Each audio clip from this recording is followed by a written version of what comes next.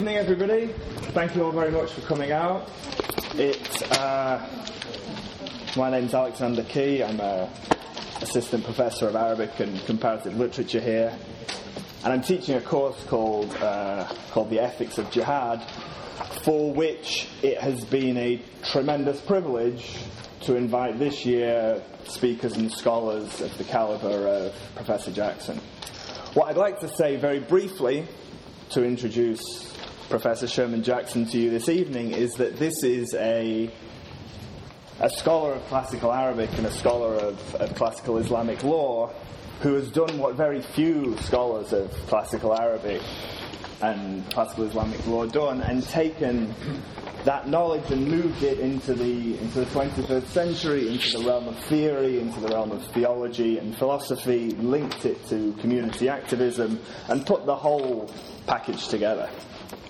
I'll just give you by way of introduction, the titles of his books. In 1996, Islamic Law and the State, the Constitutional Jurisprudence of Shihab ad-Din al-Qarafi. Then in 2005, and you can see from the titles the conceptual shifts in the scholarship, Islam and the Black American, looking towards the Third Resurrection, Oxford in 2005.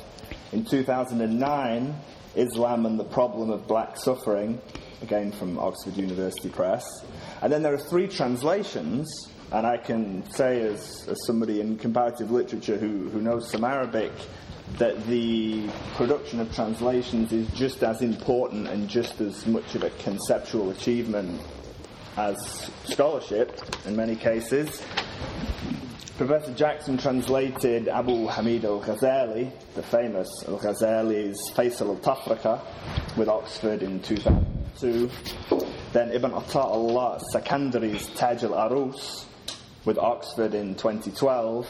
And then just this week, his translation of the Egyptian political and religious movement al-Qana'a al-Islamiyya has come out with Yale University Press. That's called Initiative to Stop the Violence, Sadat's Assassins, and the Renunciation of Political Violence. I think the scale of those achievements is clear from the titles, and without further ado, it gives me tremendous pleasure to introduce to you Professor Sherman Jackson. Excuse me.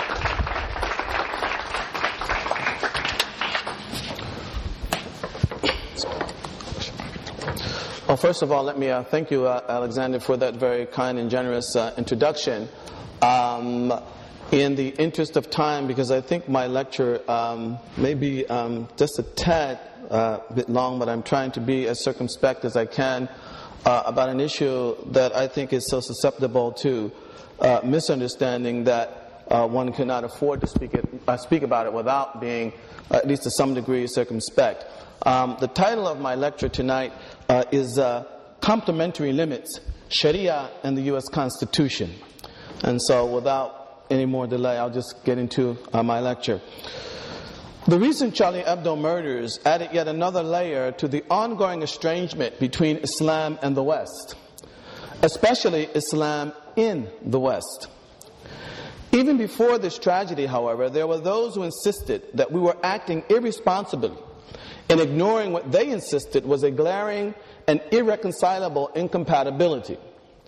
Indeed, in his 1996 book, The Clash of Civilizations and the Remaking of World Order, the late Harvard professor Samuel P. Huntington proclaimed openly, quote, "The underlying problem for the West is not Islamic fundamentalism. It is Islam," end of quote. Huntington would go on to explain this claim based on his understanding of a fundamental difference between Islam and what he referred to as Western Christianity. Western Christianity, according to him, had fundamentally shaped Western civilization, and among its chief contributions was the principle of separation between church and state. This idea, according to Huntington, was entirely absent from Islam. Note, incidentally, not Eastern Islam, but Islam. Rather, as he put it, quote, "In Islam, God is Caesar," end of quote. Thus, any honest articulation of Islam should do away with any claims or suggestions about popular sovereignty, pluralism, human rights, or free speech. Instead, we should acknowledge openly that committed Muslims must, as a matter of religious duty, seek to make the law of the Muslim God the law of the land, the whole land and every land. Of course, Huntington was a well-known conservative, and this might prevent some of us from fully entertaining his views, especially given what we know about the role of some conservatives in promoting Islamophobia in America. But such views are unique neither to Huntington nor his ilk. In a recent work by a noted expert on Islamic law, hardly a conservative, certainly not in the American tradition of conservatism, we read what amounts to a similar, if not identical, view. Here we are told that the sovereignty of the modern state is unbounded, extending its jurisdiction over the full range of human activity, at least in theory. At the same time, Shariah, and I quote, as a representation of God's sovereign will, regulates the entire range of the human order, either directly or through well-defined and limited delegation. End of quote. Ultimately, in other words, the relationship between Sharia and the modern state, including, one must assume, the American state, is one of categorical conflict, an epic clash between two unbounded sovereignties, the unbounded popular sovereignty represented by the modern state and the unbounded sovereignty of Sharia as a representation of God's unrestricted sovereign will. To be fair, this perspective is not limited to non-Muslim scholars in the West. Muslims too, both here and in the Muslim world, often espouse or tacitly endorse similar views. To cite one highly influential example, the once chief ideologue of the Muslim Brotherhood, Sayyid Qutb, pressed the notion of al-hakimiyya, or divine monopoly on rulership, to the point of denying the legitimacy of any man-made system of law. According to this view, part of the whole meaning of the Muslim testimony of faith, the Shahada, is that God and God alone has the authority to confer rights and impose obligations. As such, any man-made system of law that does not derive its authority from God must be illegitimate. And any Muslim who recognizes such a man-made system is guilty of attributing ultimate authority to someone other than God, in clear violation of Islamic monotheism or tawheed.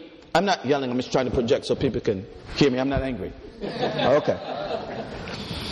My own perspective on the relationship between Sharia and the American state moves in a very different direction.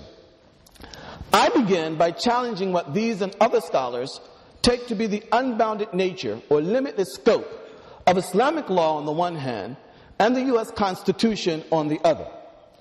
Regarding the latter, I invest heavily in the understanding that the whole point of a constitution to begin with is essentially to limit the sovereignty of the state by placing certain rights and even entire areas of concern outside or beyond the state's jurisdiction. This is particularly relevant in the case of the American state, where the First Amendment places explicit limits on the government's ability to establish or curtail the free exercise of religion, among other things. As for Sharia, contrary to its popular image, it too, as I shall try to show, is self-limiting in terms of the range of issues it recognizes as falling within its proper authority. In fact, Sharia even restricts itself in terms of the actual persons that it addresses, though this will be of less relevance in the present context than the first kind of restriction. These self-imposed constraints on the Constitution on the one hand and on Sharia on the other represent what the title of my lecture refers to as complementary limits. And these, I shall argue, engender two significant, if not decisive, effects. First, they drastically reduce the domain of what many would assume to be a direct and unmitigated conflict between the Constitution and Sharia. Second, they open up a broad and expandable area in which Muslims can indulge in good faith in secular negotiations with their non-Muslim compatriots, without in any way abandoning or giving offense to Shariah. This enhances the possibility of social solidarity between Muslims and non-Muslims. For ultimately, social solidarity depends neither on shared values nor on ideological consensus, but rather on the ability to establish and sustain meaningful public conversation. Of course, given the mania of our post-9/11 moment, one could hardly expect an American Muslim, such as myself, to question, let alone deny the legitimacy of the Constitution or the American political sphere. The question, however, is how credible Muslim claims regarding America's legitimacy actually are.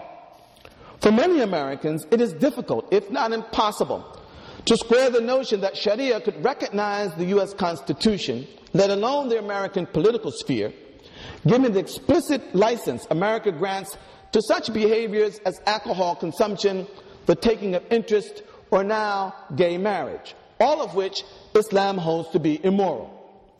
Similarly, the fact that the Constitution was entirely produced by non-Muslims makes it difficult for many Americans to fathom how Sharia could possibly accept it as legitimate. To my mind, these are serious impediments to any meaningful communication about Sharia, especially the kind of perspective that I shall try to present tonight. As such, I would like to take a moment to address these possible sources of confusion directly, before moving on to my discussion of the concrete functional limits on the scope of Sharia's jurisdiction. I should like to begin with a distinction between affirming the morality of the Constitution or the American state and the legitimacy of these. I do so against the tendency to equate Islamic with moral, and from there to go on to render morality the exclusive measure of fidelity to Islamic law. On this understanding, no other principles, for example, order or privacy or security or even mercy, are capable of competing with morality. And any articulation of Islamic law that does not privilege morality is looked upon with suspicion, as either a compromise with immorality or as an attempt to disguise duplicity. But when the Quran insists on 4 eyewitnesses to substantiate a charge of adultery, or when it upholds the validity of pre-existing incestuous marriages, clearly some salutary consideration other than morality is being privileged. Yet these Quranic positions remain by definition Islamic, and it would be erroneous, if not disingenuous, to impute insincerity to the Qur'an's condemnation of adultery or incest based on these Quranic rules and accommodations. This distinction between morality and legitimacy finds precedence going all the way back to the normative practice of the Prophet Muhammad. During negotiations over a treaty called the Treaty of Hudaybiyah, and this is just one example, the Meccan polytheists refused to recognize God as the All-Merciful, the Mercy-Giving, Ar-Rahman Ar-Rahim. They refused to recognize the Prophet as Prophet, and refused to recognize the Muslims' pan-Arabian right to visit the sacred house in Mecca. The Prophet looked past these infringements and agreed to the treaty. Clearly, however, the Prophet recognized a distinction between the detailed substance of the treaty, aspects of which he did not see as moral, and the treaty's overall legitimacy as a binding agreement. My point in all of this is to highlight the distinction between legitimacy on the one hand and morality on the other, and to underscore the fact that a good faith Sharia approach might hold the U.S. Constitution and the American political sphere to be fundamentally legitimate, even if it does not deem these to be entirely moral from the perspective of Islamic law. This is especially the case given that the Constitution explicitly guarantees religious freedom to American Muslims, at least in the form of the fundamental right to be Muslims. Regarding the matter of the non-Muslim origins of the Constitution, we need but go back to the aforementioned treaty ratified by the Prophet Muhammad. Here we see that the actual substance of this treaty was not unilaterally dictated by Sharia. Rather, it was a negotiated product between the Prophet and the polytheistic Meccans, major aspects of which were actually dictated by them, i.e. the Meccans. Yet the Prophet accepted this treaty as both valid and binding, as essentially what may be considered an Islamic treaty. This speaks to the fact that a rule or institution can be Islamic in the sense of being accepted or sanctioned by the religion of Islam, even if it is initially of non-Muslim origin.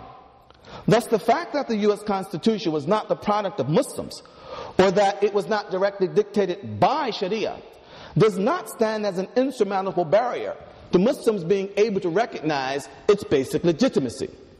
For while sometimes Sharia actually dictates what is Islamic, sometimes it merely validates as Islamic rules or institutions that are actually of non-Muslim provenance, but that meet the criteria of Sharia's own internal logic, priorities, and recognized interests. Indeed, anyone who has studied Islamic history will be familiar with countless examples of this, from the so-called sacred months ratified by the Quran to the domes and minarets that come to define Muslim houses of worship, to the Hellenistic contributions to Muslim rationalist theology. I would stop here and move directly to the matter of Sharia's concrete limitations. But the theoretical recognition that I have outlined thus far actually falls short of the kind of patriotic loyalty that many Americans expect and are demanding of Muslims in America today. In addition to knowing that Muslims can think and speak in terms that recognize America's legitimacy, non-Muslims want to know that Muslims actually feel this commitment on a deep psychological and emotional level. They want to know that Muslims share with their non-Muslim compatriots what Supreme Court Justice Felix Frankfurter once referred to as cohesive sentiment.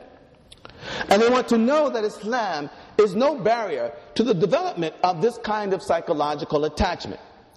Otherwise, they fear, Muslims may simply be biding their time by hiding behind sweet-sounding rhetoric, only to throw off their emotional masks when the time is right and reveal and act upon their negative feelings both about America and about non-Muslim Americans. On a certain level, and given the present state of the world, these kinds of concerns are not entirely unreasonable. On another level, however, I worry that they might be a tad bit self-serving in their tendency to shift responsibility for any alienation that Muslims in America might feel entirely to Islam. This tendency to shift responsibility in this way is further reinforced by a rather curious oversight regarding the overall demographics of Islam in America. While the stereotypical image of a Muslim in America is that of an olive-skinned immigrant from the Muslim world, a fairly recent Pew survey reveals that upwards of 20% of all Muslims in America are native-born black Americans, making black Americans the second largest ethnic group of Muslims in the United States. Now, the importance of this fact goes beyond the mere problem of an accurate representation. Rather, once we take this fact into account, it becomes easier to imagine that Islam may not be the only or the most operative impediment to the emergence of cohesive sentiment among American Muslims. As far back as the late 19th century, the towering black American intellectual W.E.B. Du Bois famously asked, "Am I an American or am I a Negro? Can I be both?" Near the end of the 20th century, the black American Nobel laureate and Princeton professor Toni Morrison offered a disquieting, albeit indirect response. Quote, "At no moment of my life have I ever felt as though I were an American." End of quote. These are not isolated sentiments, nor are they unique to black Americans who occupy the socio-economic margins of society. And yet, these sentiments hardly translate into a widespread rejection on the part of black Americans of the basic legitimacy of the American political sphere or the U.S. Constitution, let alone a mandate to destroy or undermine either. Indeed, beyond considerations of specific government policies or specific social-political episodes, such as what we see in places like Ferguson today, Black American attachment to the American political project may be as unchosen and thus as impervious to conscious renunciation as is any of our attachments to family, neighborhood, or the racial or linguistic identities to which we almost involuntarily cling. In a similar fashion, and especially given the reality of Islamophobia, many non-Black American Muslims in America may be alienated from America to a degree that forestalls or attenuates the amount of cohesive sentiment they feel towards their fellow Americans. But this should no more be taken as proof of their rejection of the overall legitimacy of the U.S. Constitution or political sphere than Black American alienation can be taken as proof of their rejection of these. Nor should Muslim alienation be mistaken as some kind of proof that Islam imposes upon them a religious duty to hate or distrust Americans or to destroy or subjugate the United States. Having now hopefully paved the way for a more open-minded hearing, let me move on to the functional limits of Sharia. It is true, at least in part, as Huntington insists, that Islam never formally recognized the principle of separation between church and state, neither in the form of the privatization of religion, where religion becomes entirely a personal matter with little socio-political implications, nor in the sense of state neutrality vis-a-vis other religious communities in society. For pre-modern Muslims, religion was simply not an exclusively private affair. On the contrary, it had a divinely sanctioned social-political role and was routinely assessed in terms of its social-political impact. In this regard, we might note that the Quran rarely addresses individuals and almost always addresses the community of believers as a whole. Similarly, Islam in the pre-modern Muslim state was favored above all other religions as the most appropriate overseer of the common weal. Such religious supremacism is highly offensive to our largely liberal sensibilities today. But it might help to put things in perspective to note that while one could be a Jew in Morocco, a Christian in Cairo, or a Zoroastrian in Shiraz, one could not be a Muslim, and certainly not a Muslim community, in Paris, London, or the Chesapeake Bay until well nigh into the 20th century. And yet, pre-modern Muslim supremacism was a far cry from the situation prevailing in much of Europe before the Treaty of Westphalia in 1648. The Muslim ruler did not have the right to determine the religious affiliation of those residing in his domain, neither among Muslims nor among non-Muslims. Indeed, in times and places, for example, where Shiite dynasties ruled over predominantly Sunni populations, as in Fatimid Egypt or in Buwayhid Iraq, there was no purging of the population of Sunnis. The Safavid dynasty in Iran, which began in the 16th century, appears to be the exception that proves the rule. At any rate, there was also no legal mandate for people of the book, that is, Jews and Christians, to adopt the religion of the Muslim ruler. In fact, the general tendency was to extend this exemption, by way of analogy, to other religious communities such as Zoroastrians, Hindus, Sabians, and others, who were technically not considered people of the book. Nor did the Muslim state subscribe to what I have referred to elsewhere as legal monism, according to which a single law of the land was adopted and applied to all citizens evenly across the board. Rather, Muslims and non-Muslims enjoyed a significant degree of communal autonomy. While everyone came under the jurisdiction of a battery of public criminal sanctions, for example, those governing theft, murder, and the like, Jews and Christians could drink wine, eat pork, worship their gods, and educate their children as they saw fit. In fact, according to the Maliki school of law, the school with which I'm most familiar, the going opinion was that non-Muslims were not even subject to such Islamic penalties as those for adultery or fornication. Rather, to quote one authoritative classical text, quote, Christians do not receive the prescribed Islamic punishment for this private offense. Instead, they are referred to the authorities within their own community. End of quote. Of course, it would be naive to assume or assert that this recognition of legal autonomy placed religious minority communities on an equal social footing with Muslims. But the same could be said of Muslims in the West today, given the reality of Islamophobia, despite the explicit legal protections they enjoy. Meanwhile, such social discrimination as invariably existed in pre-modern Muslim society never succeeded in obliterating the widely diffused recognition of the fact that Sharia recognized the communal rights of religious minorities, a recognition that continues to assert itself down to the present. As late as 2010, or how do we say that, 2010?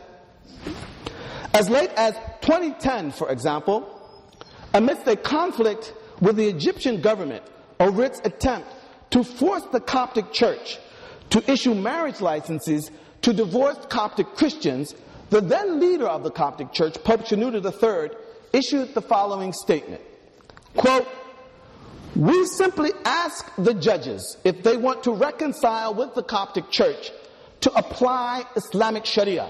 End of quote. Sharia, in other words, would allow the Coptic Church to manage its own affairs in the realm of marriage, free of non-Coptic government interference, a vestige of Islam's pre-modern arrangement that Pope Shenouda was now seeking to turn to his community's immediate advantage. In sum, the fact that Islam never produced a Treaty of Westphalia or a formal doctrine of separation between church and state is not, as Huntington and others imply, related to any inherent duty that Islam imposes upon Muslims to subjugate the world and impose a single religiously dictated way of life. In fact, rather than seeing the principle of separation between church and state or the Treaty of Westphalia as products of European Christian genius, it might be more accurate to view them as the result of European Christian need. And in this light, it seems unfair to blame pre-modern Islam for not developing these kinds of responses to a need it hardly felt, or hardly generated and barely felt. But this recognition of other religious communities' right to exist is actually not the self-imposed limitation of Sharia that is most relevant to our present discussion. For in America, we do not live in a Muslim or an Islamic state. We live in a secular democracy governed by a constitution that both prohibits state-sponsored establishment of religion and protects the non-state-sponsored free exercise thereof. As such, the question for us is how Muslims who are committed to the authority of their own religious law, that is Sharia, can, in good conscience, recognize the validity of a secular constitution and secular rules and policies, and even participate in shaping the very substance of these, without violating or abandoning Sharia on the one hand, and without seeking surreptitiously to impose Sharia on the other. This discussion must begin with a fact that is often buried under the weight of the cliché that Islam recognizes no distinction between the sacred and the profane. The notion, as Huntington put it, and I quote again, "In Islam, God is Caesar." In point of fact, however, Muslim jurists displayed a consistent concern with making sure that neither the state nor other jurists would be able to exploit the religious law by using it as a means of lending religious authority to views that were not actually grounded in the sources of the religion. My own exposure to this aspect of Muslim juridical thought goes back to my days as a graduate student, and my experience with a now old friend of mine, the 13th century of the Common Era Egyptian jurist Shihab ad-Din al-Qarafi, on whom I actually wrote my PhD dissertation way back in the last century. Al-Qarafi was a major figure in his own day and remains a significant influence on the discourse on Islamic law among Muslims today. In a word, he is about as mainstream as they come.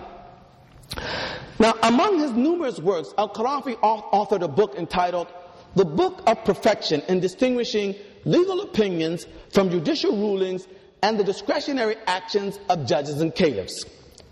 Among the basic aims of this work was to lend legal sanction to the Muslim state's use of power, while restricting that use by carefully defining the jurisdictional parameters of the religious law.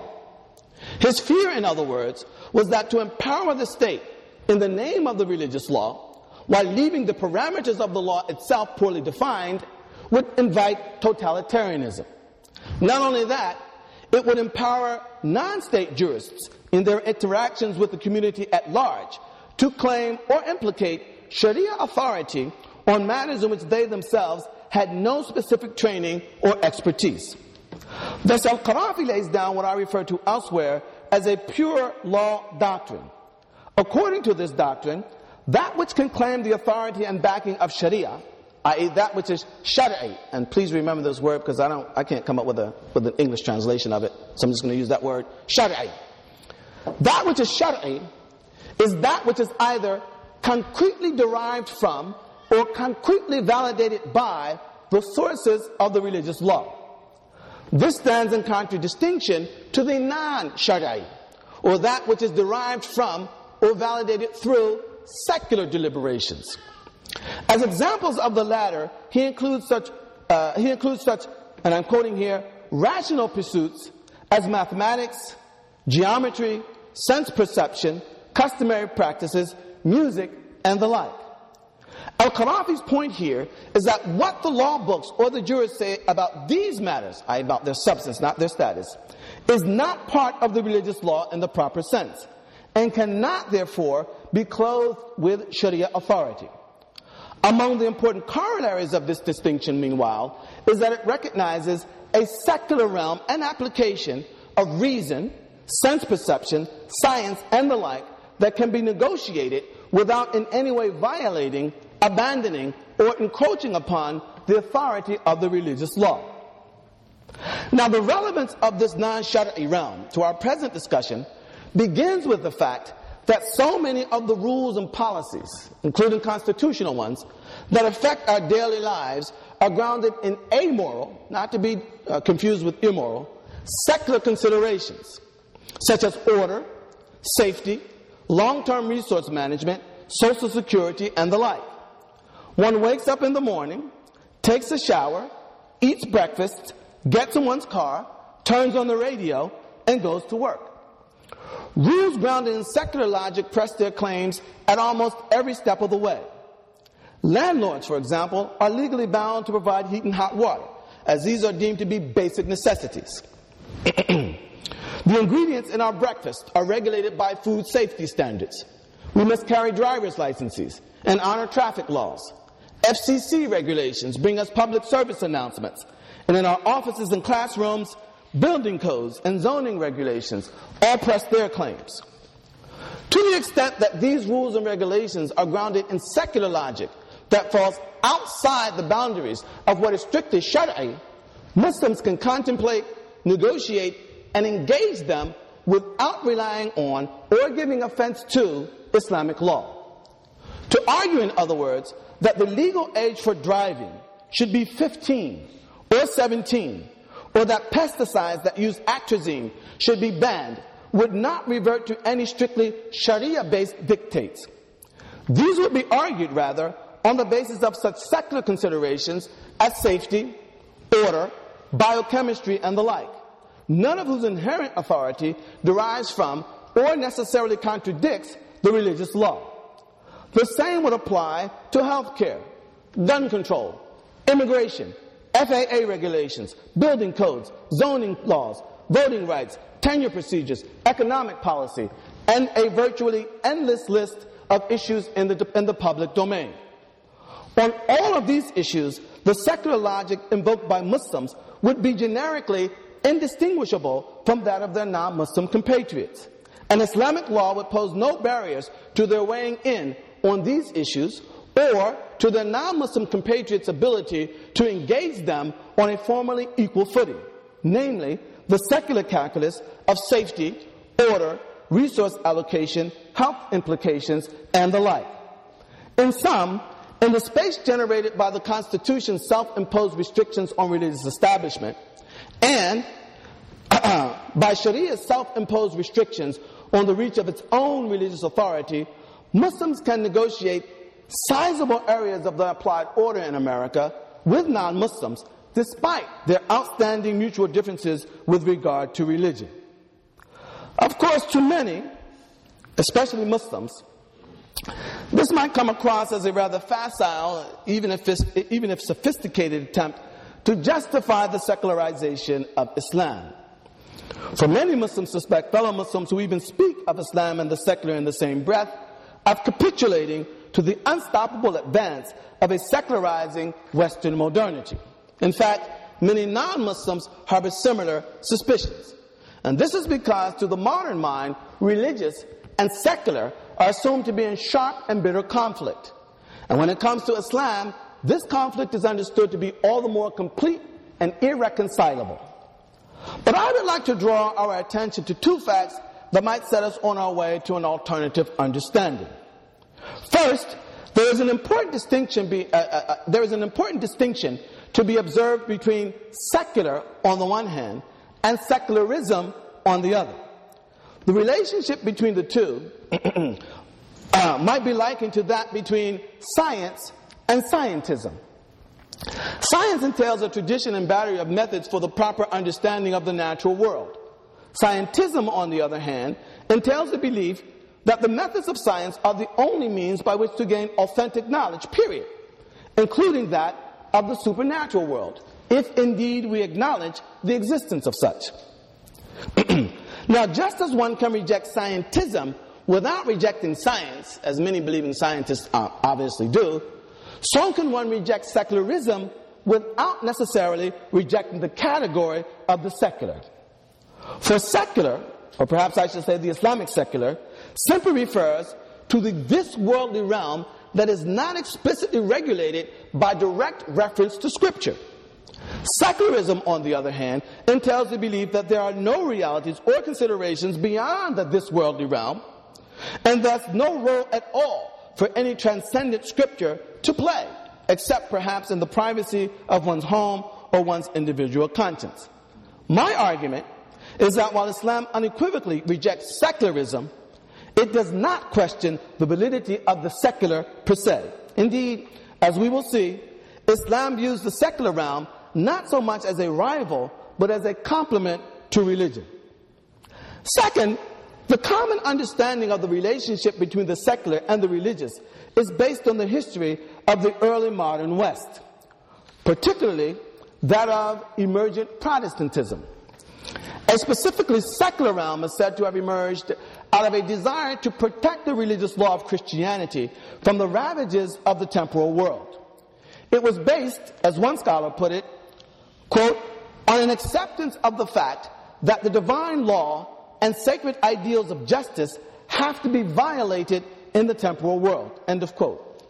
Thus, in his 16th century tract entitled On Trading and Usury, Martin Luther is said to have warned that the world would be reduced to chaos if men tried to govern according to the gospel.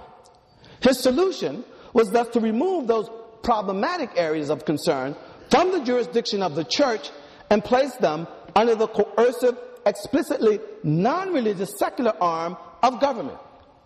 Of course, Muslims too face the problem of the ravages of the temporal world.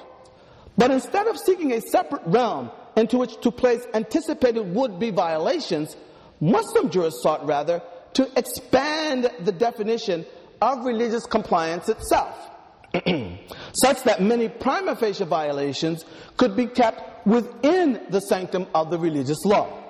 In other words, instead of saying that dealing in interest or setting aside the punishment for drinking always violates the religious law, Islamic legal methodology recognized instances in which these actions could be deemed to be consistent with the law. Thus, the scope or magnitude of anticipated would-be violations never reached the point of recommending the solution that was put forth by Luther. To be sure, as we have seen, there were limits beyond which Islamic law would not extend, and the end of the proper reach of Islamic law constituted the beginning of the boundary of Islam's secular realm. But we should be careful here not to confuse the limits of Islamic law with the limits of Islamic religion. While Shariah could not dictate in concrete terms the proper speed limit or the age at which to allow citizens to drive, This is not to say that Muslims should not appeal to God and the spiritual technologies of Islam to guide them in their deliberations regarding these matters. It is simply to say that neither the Quran, the tradition of the Prophet, nor the machinery of Islamic law could validate any of their conclusions on these matters in concrete, specific terms, such that we could say that this or that speed limit or age for driving is the law of God, in the same way that we can say that the ban on drinking wine or the obligation to pray is the law of God. In the case of speed limits or driver's licenses, in fact, we could readily change our conclusions on the basis of science, experience, and the like, in contradistinction to the case of drinking wine or prayer, which would remain impervious to the conclusions of science or any other extra-scriptural authority. And yet, the relationship between the secular and the religious realm in Islam remains far more complementary, as opposed to oppositional, than it appears to be in modern Western thought. We begin to see this more clearly when we compare the various definitions of secular in the modern West with the vocabulary of the Quran and Islamic tradition. In his celebrated book, A Secular Age, Charles Taylor gives three possible definitions of secular. 1, emptying the public space of God. 2, a voluntary public and private falling away from God, religious belief, practice, and institutions. And 3, a societal condition wherein belief in God moves from being virtually unchallenged to being extremely difficult to sustain. Others have used the term secular as a complement to the French laïcité, and so others have used it to refer to an attitude that opposes living life in a manner that puts God first. In all of these definitions, however, religion and the secular are assumed to be in fundamental conflict. When we turn to the pre-modern Muslim lexicon and legacy, however, a different picture begins to emerge. In its basic dictionary meaning, the term secular derives from the Latin secularis, and you'll have to pardon my Latin pronunciation here, and simply means of or relating to the worldly or temporal as distinguished from the spiritual or eternal.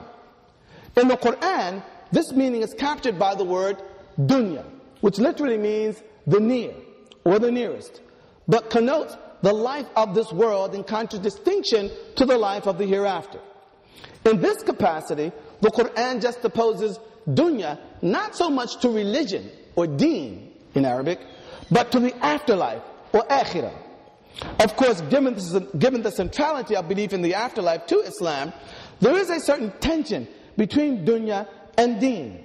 But the Quran does not assume any categorical contradiction between the two. Rather, the Quran openly acknowledges the importance of the this-worldly realm to the religious enterprise. Thus, we read on the one hand numerous verses such as, "That is because they prefer the life of this world over the afterlife." But these are joined by verses that warn against hyper or mismanaged religionism that leads to the neglect of legitimate worldly interests. Quote, "Say, who has forbidden the adornments of God and the good provisions he has brought forth for his servants? Say, these are in this life for those who believe, who alone shall enjoy them in the life to come." Such verses are reinforced, meanwhile, by even more explicit verses, such as, "Seek through what God has given you the abode of the afterlife, but do not forget your portion from this world." In effect, through its self-imposed restrictions on the scope of Shariah's authority, Islam actually creates its own secular realm and gives it meaning. But this secular is not anti-religious. It is simply non-Shari'i, in the sense that it refers to that which cannot be explicitly validated by the religious law, as we see in the case of speed limits and setting the legal age to drive. Equally important, however, Islam's secular is not even entirely non-religious. For ideally speaking, a Muslim's deliberations within this realm should be informed by broader religious values, meanings, virtues, or imperatives. Safety, for example, like patience, is a religious value in Islam.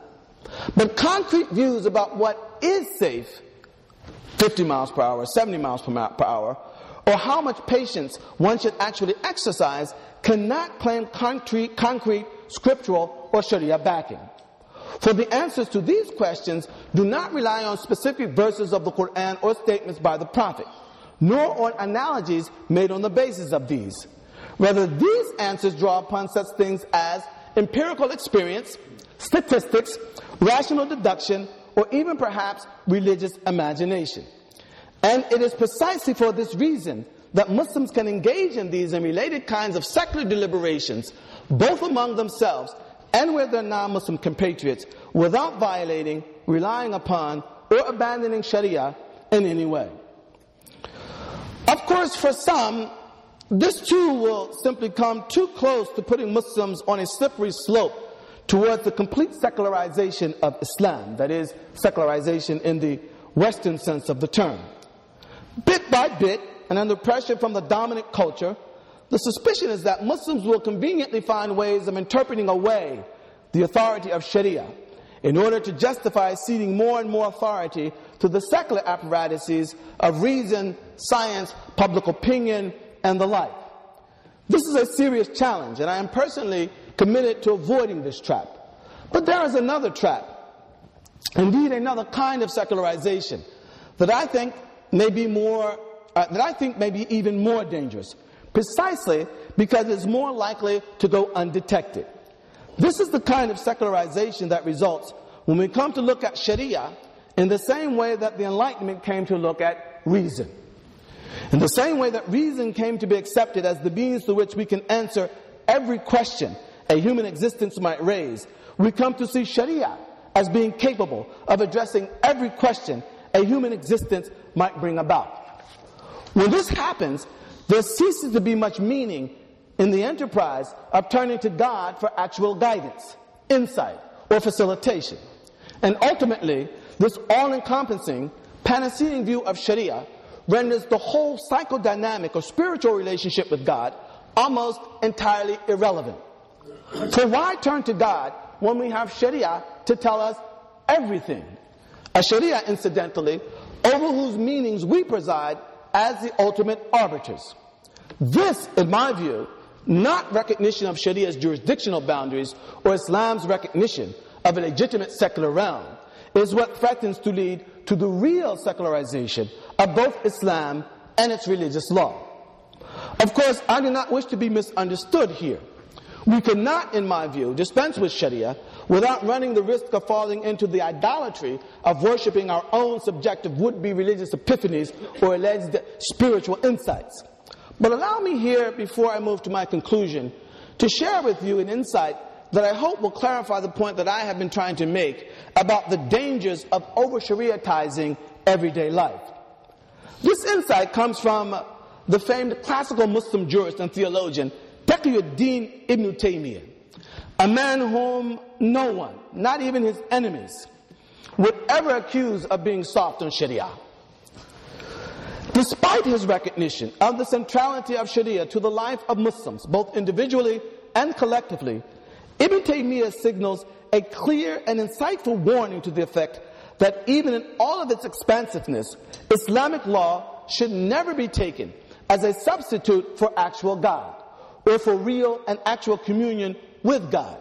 He writes the following: even were we to assume that a person came to know every command and every prohibition in the Quran and Sunnah, the normative practice of the Prophet, the Quran and Sunnah would simply address matters of general categorical import, as it is impossible to do other than this. The Quran and Sunnah would not mention that which is specific to each and every individual. And for this reason, humanity has been commanded to appeal to God directly for divine guidance to the straight path. We should be clear about the broader implications of this statement. Communion with God is not simply a matter of filling in the spaces left behind by Sharia's silences. It is critical, rather, to determining the very substance and certainly the application of Sharia itself.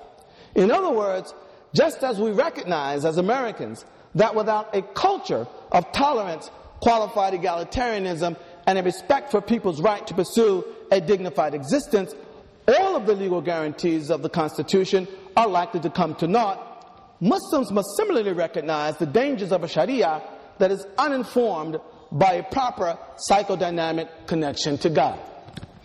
In conclusion, I have argued that rather than being unbounded, both the U.S. Constitution and Sharia admit of self-imposed limits.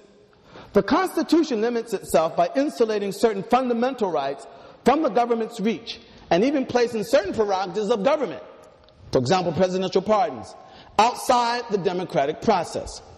In this context, the popular sovereignty represented by the modern state, including the American state, is neither absolute nor unlimited, but rather constrained and domesticated, at least in theory. In a similar fashion, I have tried to show that Sharia also admits of self-imposed limits, among the most important of these being the distinction between what can and cannot claim Sharia authority, in the form of being explicitly derived from or validated by the sources of the religious law. In effect, these limits on Sharia call into being a realm which I have referred to as Islam's secular realm, wherein Muslims must rely on a palpable degree of individual autonomy and, collectively speaking, even something approaching popular sovereignty. This also happens to correspond, meanwhile, to that realm in American politics or public discourse where countless social political issues reside and are debated, from gun control to the minimum wage to whether or not the state should impose a tax on soda. Inasmuch as all of these issues and countless others are negotiated through secular, non-Sharia-based considerations, Muslims may freely indulge their non-Muslim compatriots without relying on or giving offense to their own religious law. This negotiation includes negotiation over constitutional issues, and I have tried to lay out why I think Sharia poses no insurmountable barriers to a basic recognition of the U.S. Constitution's legitimacy. I do not wish, however, in the final analysis, to overstate my case. All of the foregoing notwithstanding, there remain numerous areas of conflict between Sharia and the American social political order. For example, Muslims will continue to assume that they and their non-Muslim relatives cannot inherit from each other the prescribed shares of inheritance outlined in the Quran. And established Sharia doctrine, holding dog saliva to be ritually impure, will continue to prompt many a Muslim cab driver to refuse service to patrons with seeing-eye dogs. Muslim judges, magistrates, and police officers, and there are Muslim judges, magistrates, and police officers in America, will invariably be called upon to punish or allow actions explicitly allowed or prohibited, respectively, by Sharia. And many Muslims will continue to question the propriety of consigning their communal interests to political representatives who do not share and may not even recognize their religious values. On the cultural level, meanwhile, even the most imaginative reinterpretations of Islamic law won't be enough to validate such American cultural features as hookup sex or drinking at the corporate retreat. And yet, I think it can be reasonably argued that part of Islam's overall social political value, and I would argue part of the social political value of religion in general, resides precisely in its ability and willingness to challenge dominant cultures and the overwhelming power of modern states.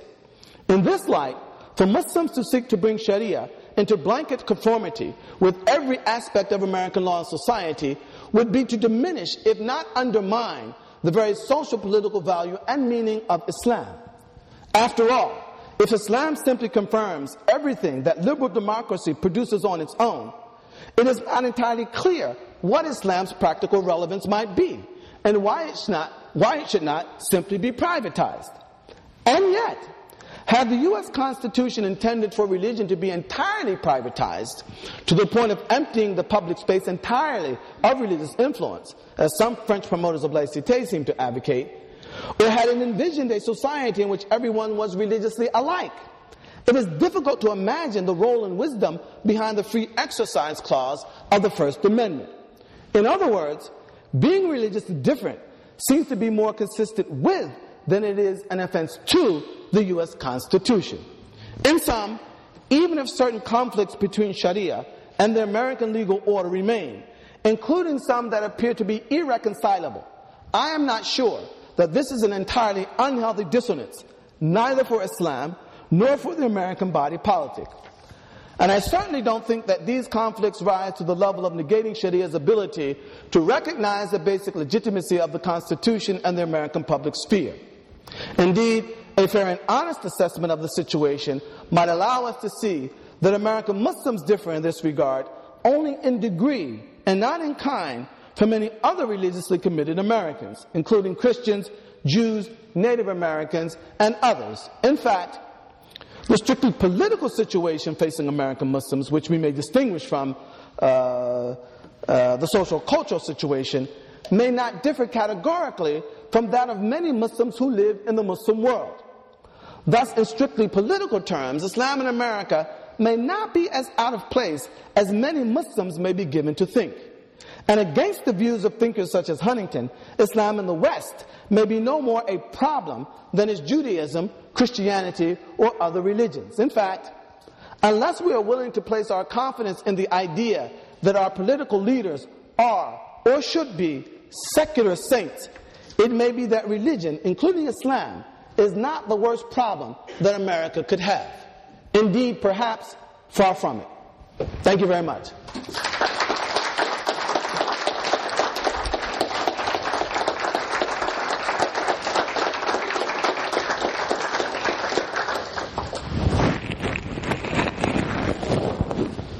I think I probably tired them out. That was intentional. Sure. Yeah, you could. Do you want to? I can do it if there are any. Yes. I don't know where to begin because I heard so much and I had so many issues with what you said that I started taking notes and then I stopped.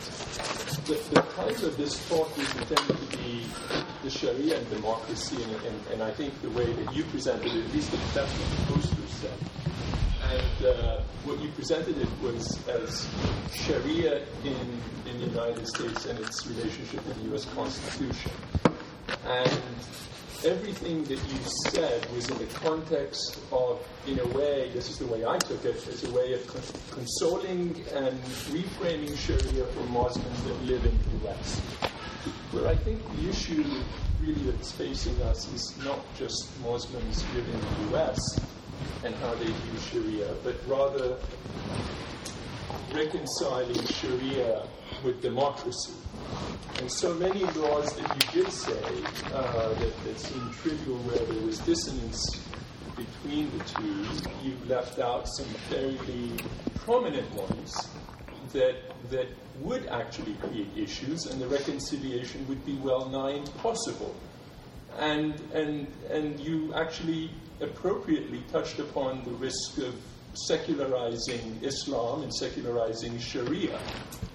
Case in point, age of marriage, inheritance laws, punishments for certain kinds of crimes. I mean, these are really nice theoretical and academic conversations that you can have here at Stanford in the US, but imagine having this speech and this talk given in the Islamic Republic of Iran or in the Kingdom of Saudi Arabia.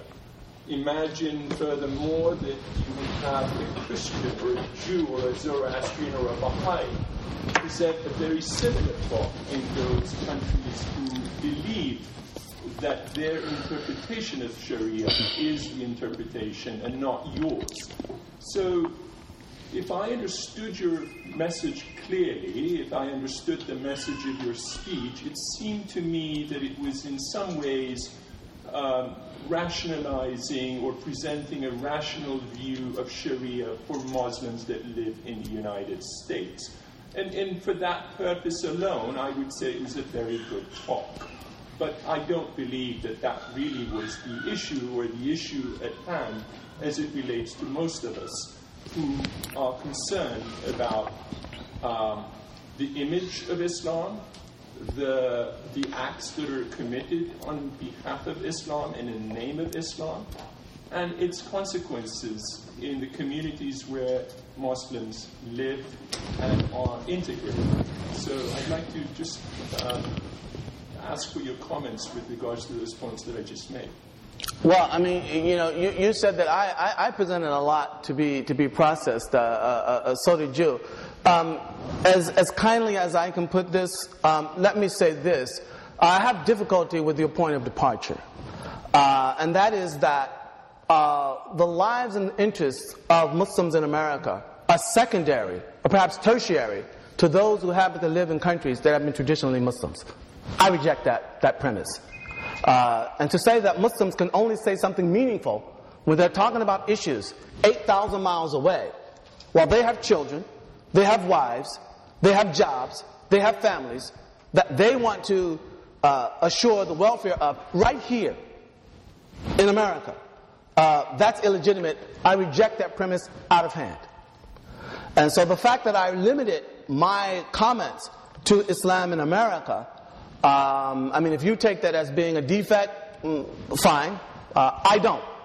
And I think that the interests of my grandchildren in America are just as legitimate as the interests of people in Iran or Saudi Arabia or any place else. That's the first point.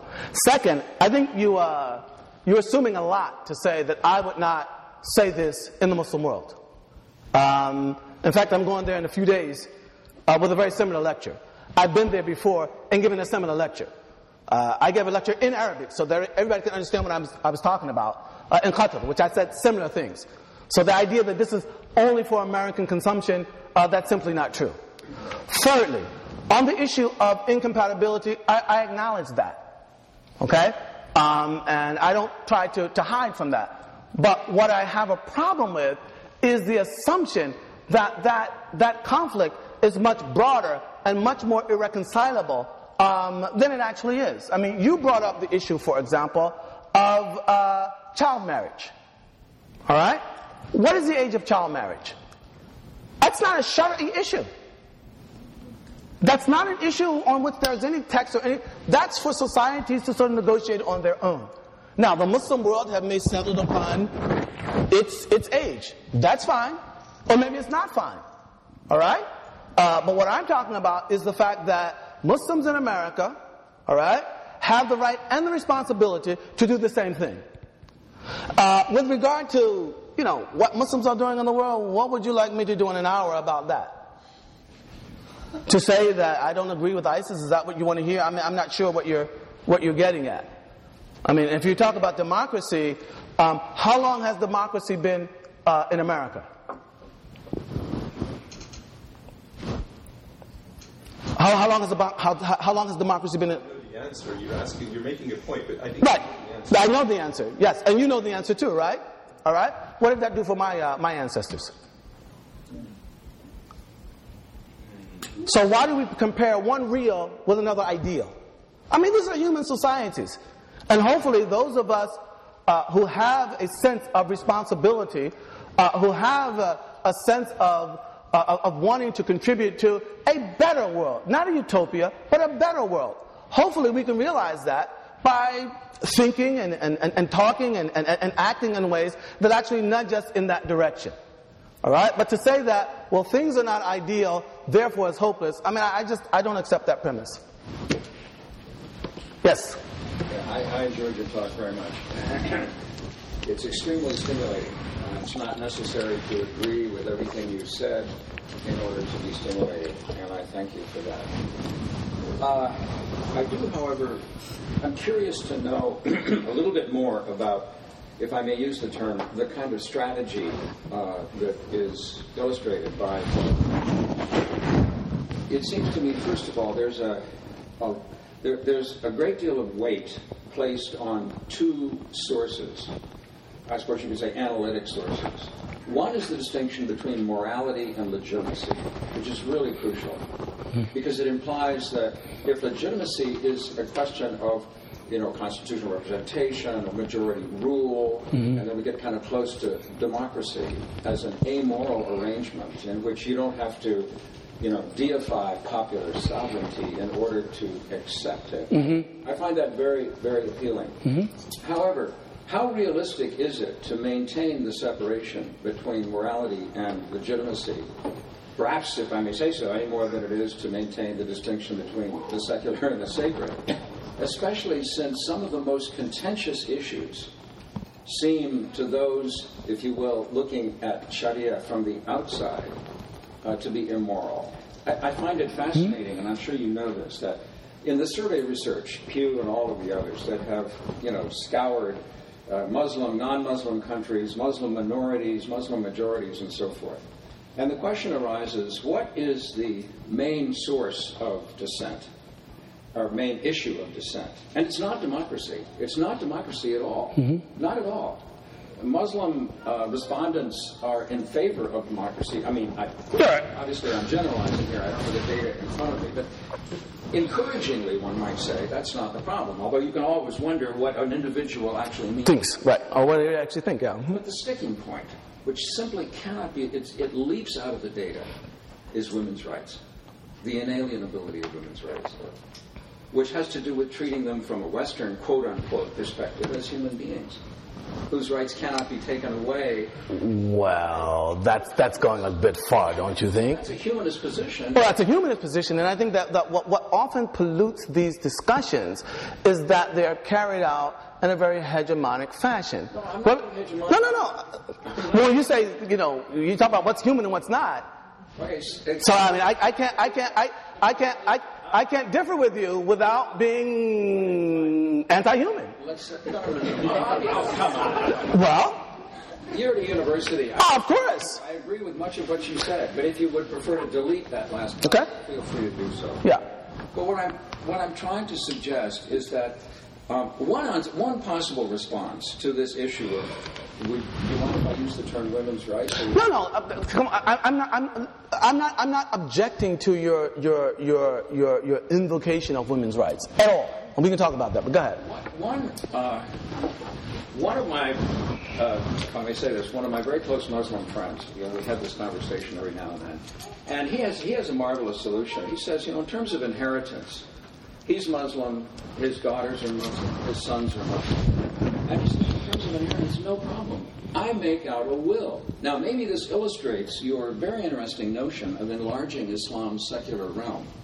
He says, I make out a will, and since it's a modern will, which obviously would not appear in, reference on whatever page of the Quran, then I am doing something which is not in contradiction with the rule of inheritance regarding women. Another Muslim friend of mine, these are, you might say, apologetics, but they're... That's wrong, actually, but anyway. By non-intellectuals. I think all of us, not all of us, but those of us who, for better or worse, claim to be pseudo-intellectual, as I would certainly, I think may have an exaggerated desire for consistency. And, theoretical frameworks, theory is all over this campus, believe me, from one department to another. And there are sort of quotidian solutions that don't invoke larger issues of the kind that you have suggested. And then there's some very creative arguments. I mean, for example, another colleague of mine argues that Allah is a feminist. Allah is a feminist. And when people ask him why, he says, look, in the society of Mecca, the Jahiliyyah, right? I mean, this is a horrible place where women have no rights whatsoever. And so he gives women what he can get away with. It's a pragmatic act on the part of Allah. Because he knows that if he institutes immediate equality between men and women, the religion will die. Because he's going to lose. He's going to be, ran out of town by the polytheists who are in charge of Mecca at that time. And so what he says to himself is, I'm going to give women half the right of inheritance in this case. But eventually, in time, I want to up it to equality. And, now, I suppose there are some Muslims who would say this is heretical. But I'm thinking here particularly of Indonesia, where much of my experience with Muslims has taken place, and is very encouraging in that regard. So there's all kinds of creativity, if you will, in the interstices of these larger issues. And finally, when you talk, there's much that one could discuss on what you had to say. Clearly, Islam's secular realm, there's a sense of nudging it outward. And then the question is, where do you run up against those elements of the Quran that cannot be interpreted in the manner, for example, that I've suggested, and you have to stop? And then just one more. Let's talk about this. I'm not right. Can I have a pencil? So I can't. You don't have to. This is fascinating. When you talk about the proper psychodynamic connection to God, you know what I think? I think Sufi. And is it possible? I know we haven't talked about the variance of belief within Islam as much as we might have, but is it possible that there is a Sufi nudge somehow implicit in what you're saying that might move in a direction that I think everyone in the room would welcome?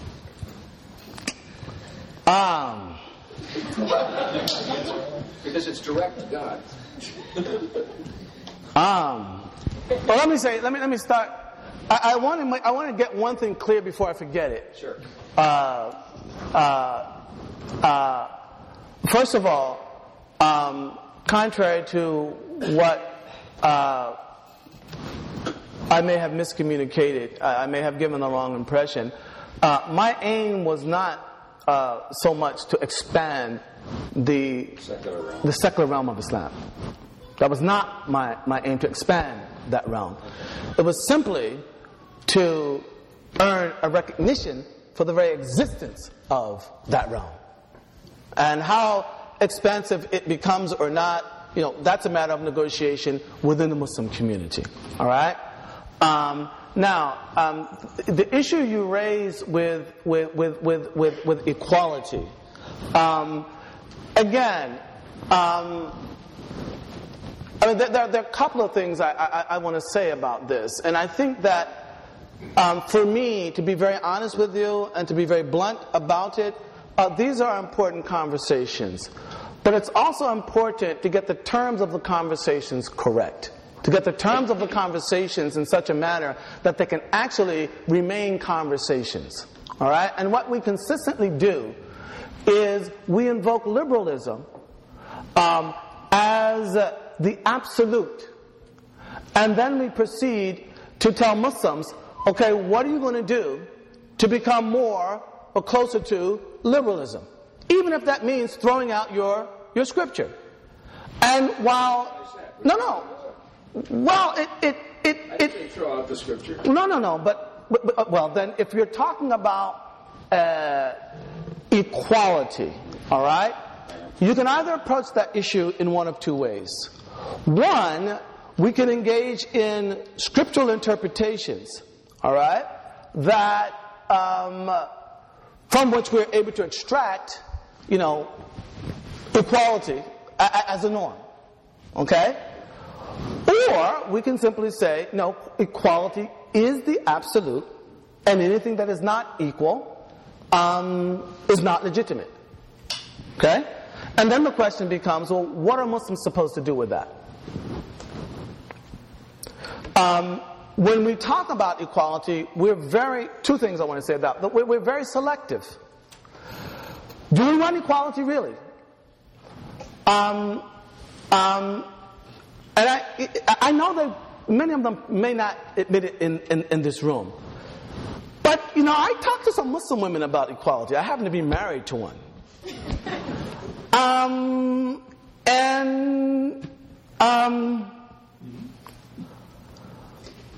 When it comes to certain obligations that are unequally distributed, not all Muslim women want equality there. They might want equality here, or they might want it there, but not necessarily there. So, housework. Well, no, but that's cultural. My wife didn't have to worry about that. I grew up with no sisters. I know how to sew and all that stuff. That's not an issue. But the point that I'm trying to make, let me just get to the real point that I'm trying to make, because I'm not trying to apologize for Islam. Islam doesn't need that. What I'm trying to do is get us to a point where we can begin to talk about these things in a manner that actually allows for the perpetuation of conversation. But when we come in with absolutes that are extraneous of Islam, even if Muslims acquiesce, the conversation is over. No progress is made. Is equality extraneous to Islam? What kind of equality? Formal equality? Equality between... Formal equality? So, how many Muslim women here would say, no more dowry, no more mahar? How many Muslim women here? In return for what? Well, that's it. In return for what? That's right. In return for what? That's right. The right to drive. Come on, see that? No. You're being hegemonic here. This is. And this is what I'm saying. I mean, these issues are too important to be playing games like this.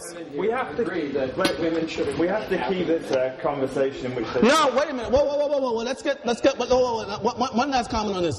See, and this is where we end up in these deficits.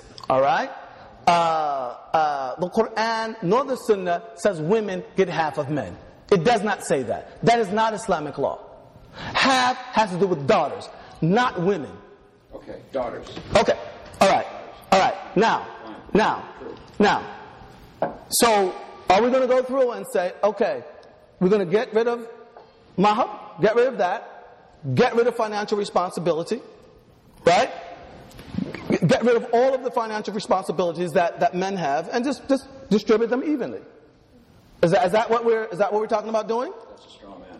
How is that a straw man? That's equality. It's extreme. Well, okay. I'm not understanding you then. Okay.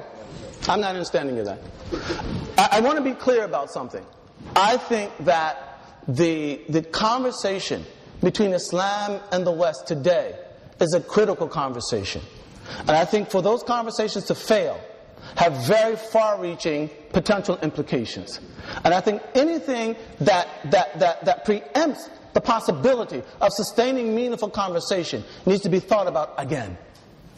Instead of coming in as, liberal fundamentalists, all right? And then saying, well, without this, you guys are inhuman. And there's nothing to talk about. I think we have to be very careful about that. By the way, my wife drives. And so does my daughter. Yes. Is it my turn? Yes. So, as somebody who comes from the United States and studies Islam, I think I understand from my conversations with non-Muslims in the United States what their concerns are. And I actually think they're oftentimes obscured, and this could be purely anecdotal. They're obscured by other political actions that might be happening at any particular given moment. I think from my conversations with non-Muslims, they're scared of Islam because every time they see Islam, it's horrific. And secondly, the only thing they know about Islam is that it's some sort of draconian legal system that's always cutting somebody's hand off or stoning somebody. And then when you try and have an academic conversation about Islam like we're having here, right, it's in the context of the murders in Paris or these other things, and that's what people want to talk about. And I think that also gets obscured by politics, which I think really is what's driving a lot of the conflict in that part of the world. People in the United States, I was reading an article just before I came here, they really believe, Americans really believe, that Muslims want to come here and impose Islamic law on non-Muslims. Of course. And subjugate them. Why do they believe that? And is it true? Because if all they know about Islam is I'm going to cut your hand off and stone you, and then they say you're here and you're taking over, it scares the heck out of them. And it leads to other conflicts in that part of the world, and that's what I want to avoid. That's my question. Well, if that question is not clear from what I said, I don't know how much more clear I could make it. I mean, that Muslims have some kind of religious duty to subjugate America? No, I reject that out of hand. And I reject that, by the way, not just as an academic, but as a scholar of Islamic law, who studied it both academically and traditionally. That's my opinion. So why does that persist? Well, I think that, look, there's a French author named Guy Debord wrote a book back in the 60s called Society of the Spectacle. And one of the things he talked about is how optics has the potential of taking over our lives and fundamentally degrading the human faculty of encounter. Whereby it gets so bad that I'm here talking to you as a human being. You can reach out and touch me, but you can't really indulge what I'm saying because all the images about me keep coming between you and me in terms of our ability to actually encounter each other as human beings. And I think there is something to that. And I think that, the idea that Muslims, outside the people who are doing those things, and those who agree with them, and there are those who agree with them, agree with this stuff, I mean, why would you think that? And I think that part of what I'm trying to get to is that there are adjustments to be made on both sides. Let me give you an example of what I'm talking about. Because, we compare ideals to realities. Okay? You talk about Americans being afraid. I don't know of people in America right now who are more afraid than Muslims. I don't know a group in America who's more afraid than Muslims. All right? That's the one point.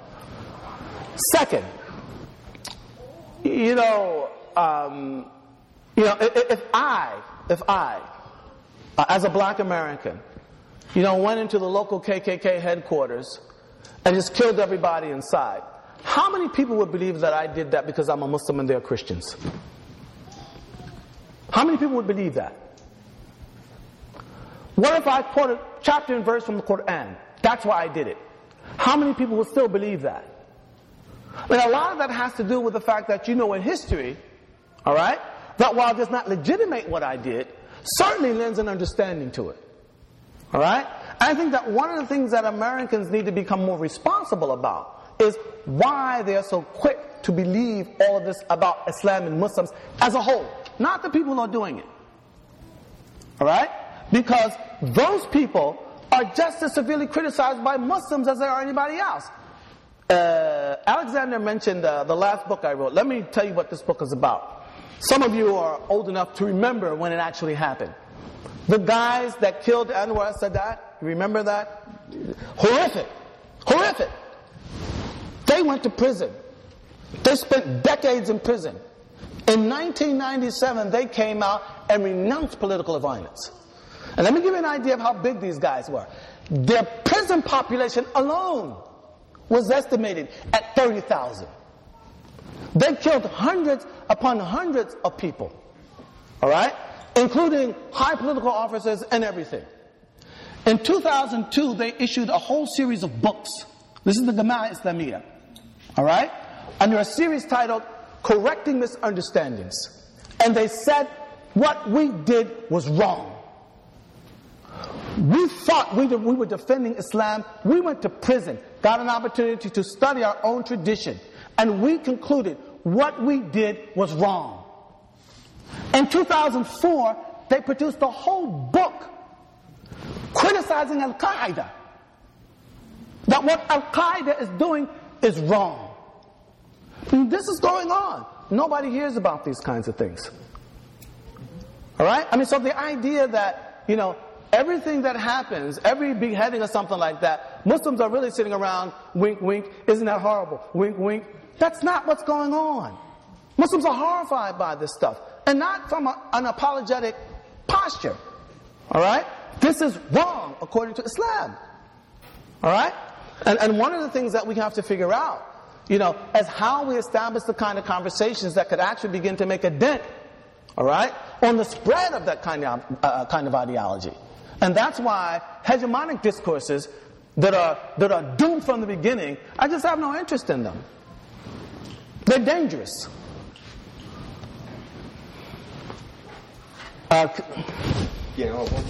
One more. Is it easy? All right. So I have a question about, taking your general principles from your lecture and applying them to a particular case, specifically dealing with the secular realm that Muslims have to deal with in a democracy. So when we talk about Sharia law, most people think about head punishments, chopping off the hands, very similar like that. They don't think about the names of the maximum. Yeah, and they don't think about they don't think about the punishments for for carrying a vial of crack cocaine. They don't think about that. Go ahead.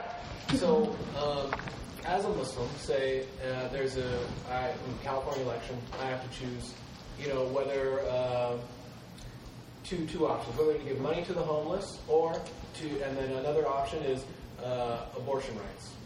Now, as a Muslim, how do I navigate that and say, well, because I've heard some Muslims say, well, I can't impose my religious belief that abortion is wrong on non-Muslims. So I'm going to say, it's okay because we live in a democratic pluralistic society. Can I, as a Muslim, say, no, I have a certain belief, I'm in a democracy, I can make a democratic decision and say, I don't think I don't think you should have the right to abortion.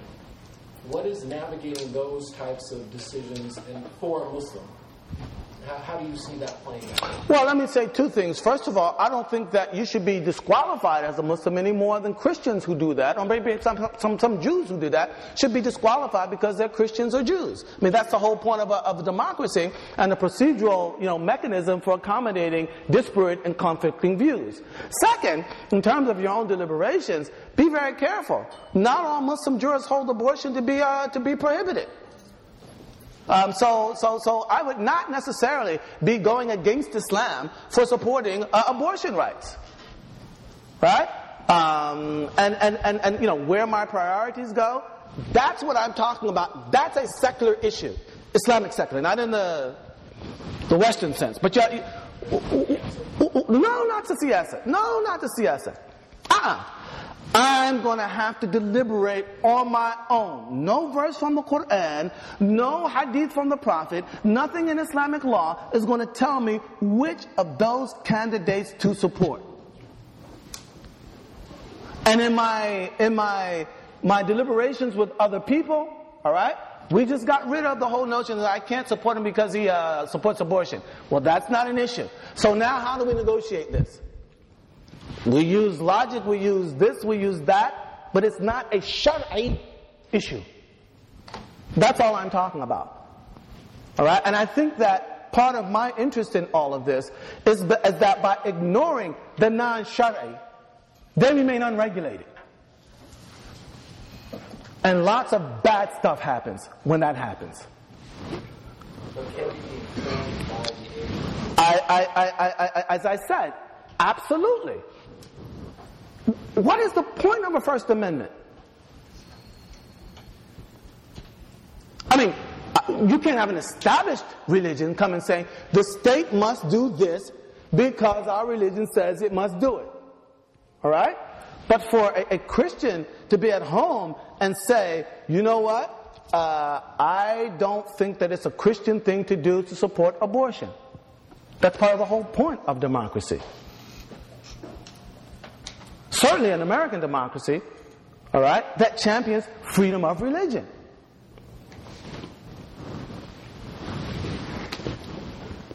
Thank you very much indeed.